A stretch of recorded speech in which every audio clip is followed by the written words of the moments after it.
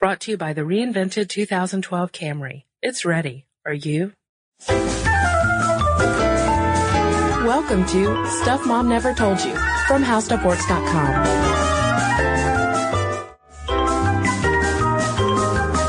Hey there, and welcome to the podcast. This is Kristen. What's up? This is Molly. Molly, today we are tackling an important question. Why does the sizzle fizzle? Oh, it sounds like Sex and the City and Cosmo. Yeah, but we're actually we're gonna get deep. We're gonna get inside some brains and talk about love and passion and places Carrie Bradshaw never took you. Yeah, and more importantly, when it fizzles out. Which reminds me, Molly, of a little bit of a story. Story time. Is homeschooling involved?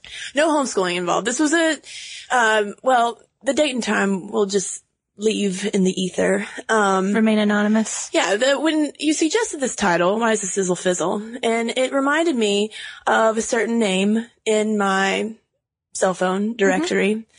Fizzle. Oh. There's someone who goes You have a friend named Fizzle? Yeah, there was a guy, who I met him, things started to sizzle and, just seemed really great. And, I had all of those characteristics of romantic passion. I couldn't think about anything else. I was so nervous I couldn't even eat sometimes. It was just, whenever I would see him, my palms would sweat. It was awful, really. And then after a while, it just fizzled. Fizzle. Yeah. And so I decided one night, to change his name in the phone to Fizzle. And I actually forgot about that. And, I ran into him, the other day, in fact, and I got a text message and I was like, who is Fizzle? Oh yeah, that's Fizzle. That's what I renamed him as. So, I can only hope Fizzle listens to this podcast. Yeah. Fizzle, if you're out there, this one's for you. So I thought this would be a pretty good story to maybe chart the path of romance and passion in our brains. Because Molly, I felt crazy. I really did. I consider myself a very practical, rational person. And when I met Fizzle, there was no practical or rational reason why I was so drawn to him. Mm-hmm. It was something I was out of my mind. I didn't understand it. But I took a lot of comfort in this research that we've been doing because I can blame my brain. You can blame your brain along with a whole host of my favorite word, hormones. Yes, Molly, and chemicals. Yes, but we have to remember with hormones, with this special episode on passion and love, we talk a lot about how hormones affect women's behavior specifically. True. But you know what, Molly? When it comes to the neurobiology of love, men and women are on an equal playing field. Right. These hormones are affecting everyone. By the way, I think neurobiology of love is going to be Celine Dion's next album title. I hope so. Maybe then I'll listen to it. All right. So we're going to, first of all, make a little disclaimer. Even though a lot of what Kristen described in her attraction to Fizzle sounded a little lustful, we're going to skip right over lust. Yeah, I don't think that it wasn't purely lust. I will say that straight out. There was definitely a attraction phase to an attachment phase. There was a build up. This was a connection was being made. Yeah. It was more than just, how do you do? Yeah, we forged a friendship. Okay. So what was going on in your brain past lust, which is a lot of chemicals like testosterone, sex drive chemicals, when we get into this sort of what's termed the attraction phase of love? Mm-hmm. First we have the visual input. I saw Fizzle from a distance, and I was attracted. And this visual input becomes very important later on, that basically when you see someone that you care for, there's this huge visual indentation they make on your brain. Mm-hmm. And so once I established this visual input and I started seeing Fizzle more and more, and I got progressively more nervous every time I would see him, at least for a while, there were certain parts of my brain that were probably more active than others, right? Mm-hmm. So when I first started seeing Fizzle, and like I said, I would get very nervous. Maybe my heart would race a little bit more. I could never think of anything interesting at all to say.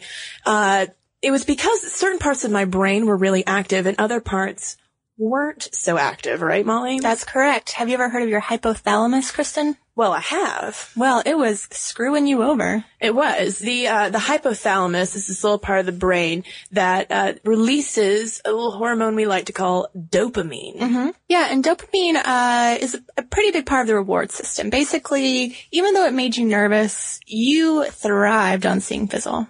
Yeah, of course. And in addition to dopamine, there was another chemical called norepinephrine that was surging through my veins whenever I would see fizzle. And norepinephrine is similar to adrenaline, which is why it feels like this fight or flight where when I would see him, there would be a split second in my brain where I was like, will I approach or will I flee? And sometimes I would flee. Just because you couldn't take it, because your brain is just on overdrive, essentially. Mm-hmm. But not all of it. Certain parts of the brain do shut down. The prefrontal, is it? The prefrontal cortex. The prefrontal cortex essentially shuts down. And this is sort of why love is blind and why fools fall in love, because when this part shuts down, you're able to overlook all these flaws. Everything is just perfect. Fizzle was the most important, wonderful man, I'm sure. No flaws at all. Yeah, exactly. Well, yes, that's another story for another time.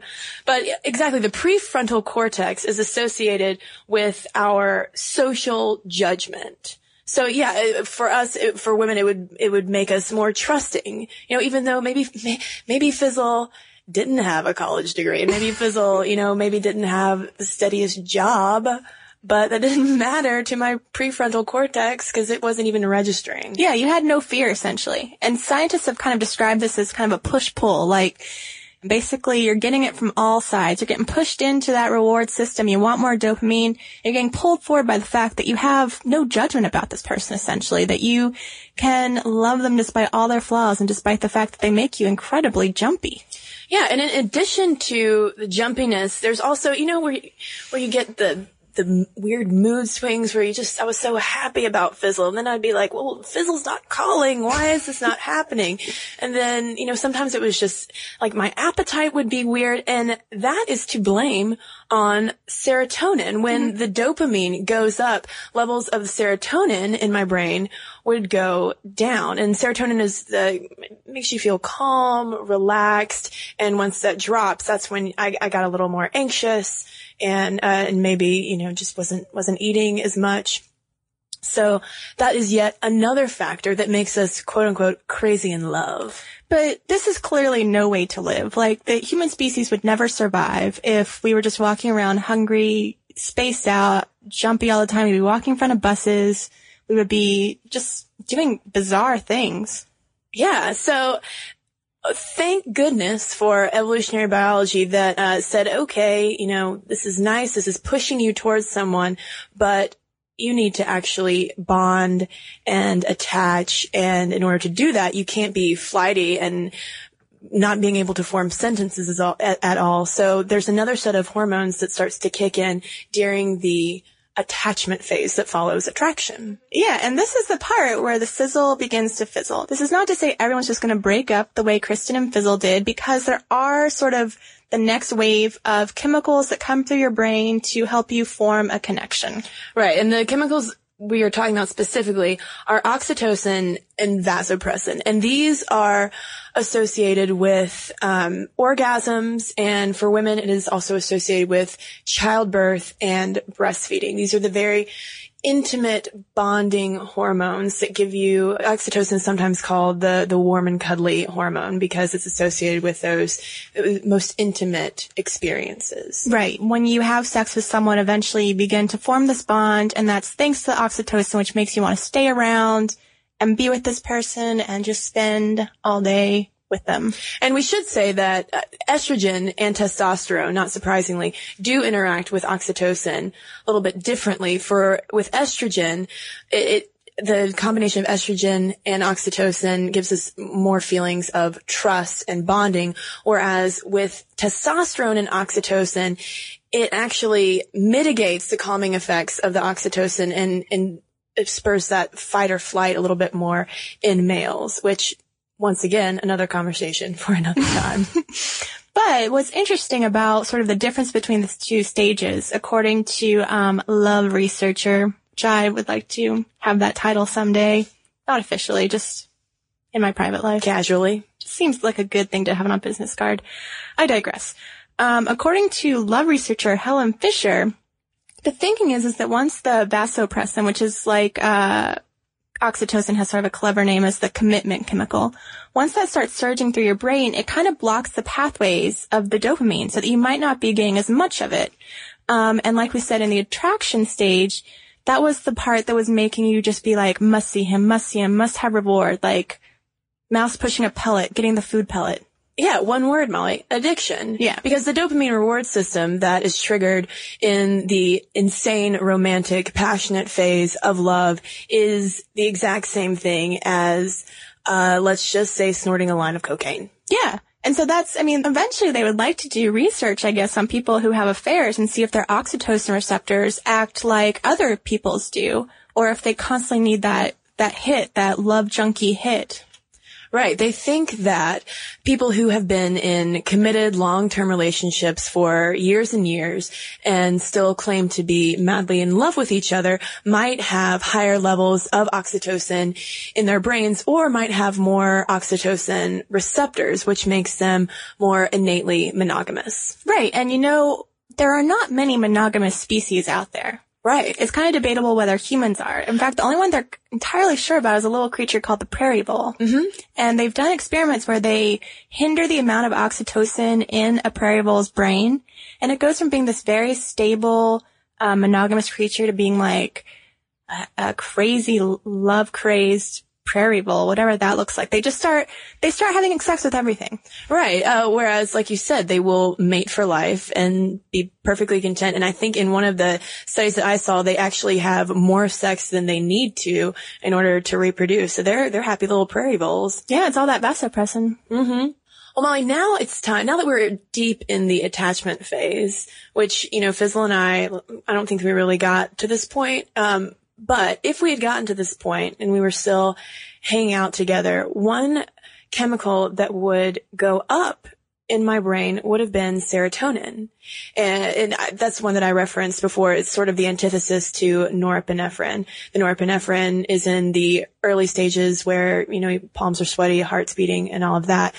But serotonin calms you down, makes you feel safe, and comfortable with that person. It's sort of like, the sweet old couples that you see walking hand in hand down the sidewalk. They just got, just serotonin just coursing through their little old veins, making them just feel comfortable together. Right. I mean, when, we were talking about this before, I sort of made it sound like you kind of just get drugged up and you just kind of stay with the person out of inertia. Right. But we also have, thanks to evolution, we have these stabilizing factors in our brain. And when we talk about why does the sizzle fizzle, it seems like you come to a crossroads. Everybody hits that initial attraction phase. And, if the sizzle fizzles, it all has to do with these sets of chemicals in our brain. And also, one thing that we didn't mention that comes back online in this attachment phase is that prefrontal cortex lights back up, and that's where you start to see the flaws in people. But what's interesting is when we were researching this, I was like, oh man, a woman can fall out of love with her husband because of these chemicals in her brain. But as we mentioned, vasopressin and oxytocin are also really key chemicals in mother-child bonding. Right. When you look at MRI scans of people who are in love with someone else, like sexually, physically in love with someone else, and look at the brains of mother to child, there are a lot of interacting, overlapping areas that are lighting up. But there's one place in the brain that really makes a difference. Yeah, and remember when we were talking about the impact of seeing a face and how that was so important, where that kind of dies off in terms of a physical romantic love, that never really shuts off with the mother, probably because she's always examining her child's face because it's changing, because she's looking for signs of illness. That facial recognition part of the brain plays a very important part in sustaining that mother-child love. And where, the dopamine eventually levels off in romantic love, it never really does in mother-child love. So you almost don't need the reward of your child loving you back, which I guess is a pretty handy, evolutionary tick when it comes to a child being a teenager. Mm-hmm. And they've also highlighted the hypothalamus as the main difference point between, in the brain between romantic love and mother love, if you will, because when I was attracted to Fizzle and whoever else, my hypothalamus is kind of going crazy. But if I ever, have a child and I'm looking at the child, my hypothalamus is not going to be active at all. Hopefully not. Right. They think it's more of the seat of the erotic love. Yeah. So, pretty heavy stuff. Luckily, I was reassured to know that while the sizzle may fizzle between me and any fellow, hopefully it will never fizzle for my children. Well, and Molly, hypothetically. Molly, I have to throw out one more study that was conducted by Helen Fisher and her associates. Love researchers. Yes. They looked at MRI scans of these couples who I think the average time they'd been together was 21 years. Mm-hmm. Been together for a long time. And according to all of this research that we've been talking about now, it would have fizzled out somewhere in the brain. They might have had like a nice bonding, a lot of serotonin going on, but you can't still be in love in the brain. The neurobiology has to be different, right? I would think so. Well, they were actually wrong. They were really happy to find out that the same areas that were lit up during this romantic phase 21 years down the road were still lighting up when they would see pictures of the person they were mated with. That's good because a lot of this other research is pretty depressing. It just seems like we're on a downward spiral. But, those old couples showing us it can be done. Yeah, it can be done. So, and it's also, once again, I take comfort in knowing next time the sizzle fizzles, I'll just blame it on, dopamine. Just say it's not me, it's my brain. It's not me, it's my dopamine. But if you want to learn more about dopamine, it's all on howstuffworks.com. We've got an article called How Love Works. Mm-hmm. You should go on and check it out. And while you're online, you should also send me and Molly question, comment, email to momstuff@howstuffworks.com. For more on this and thousands of other topics, visit howstuffworks.com. Want more How Stuff Works? Check out our blogs on the howstuffworks.com homepage. Brought to you by the reinvented 2012 Camry. It's ready. Are you?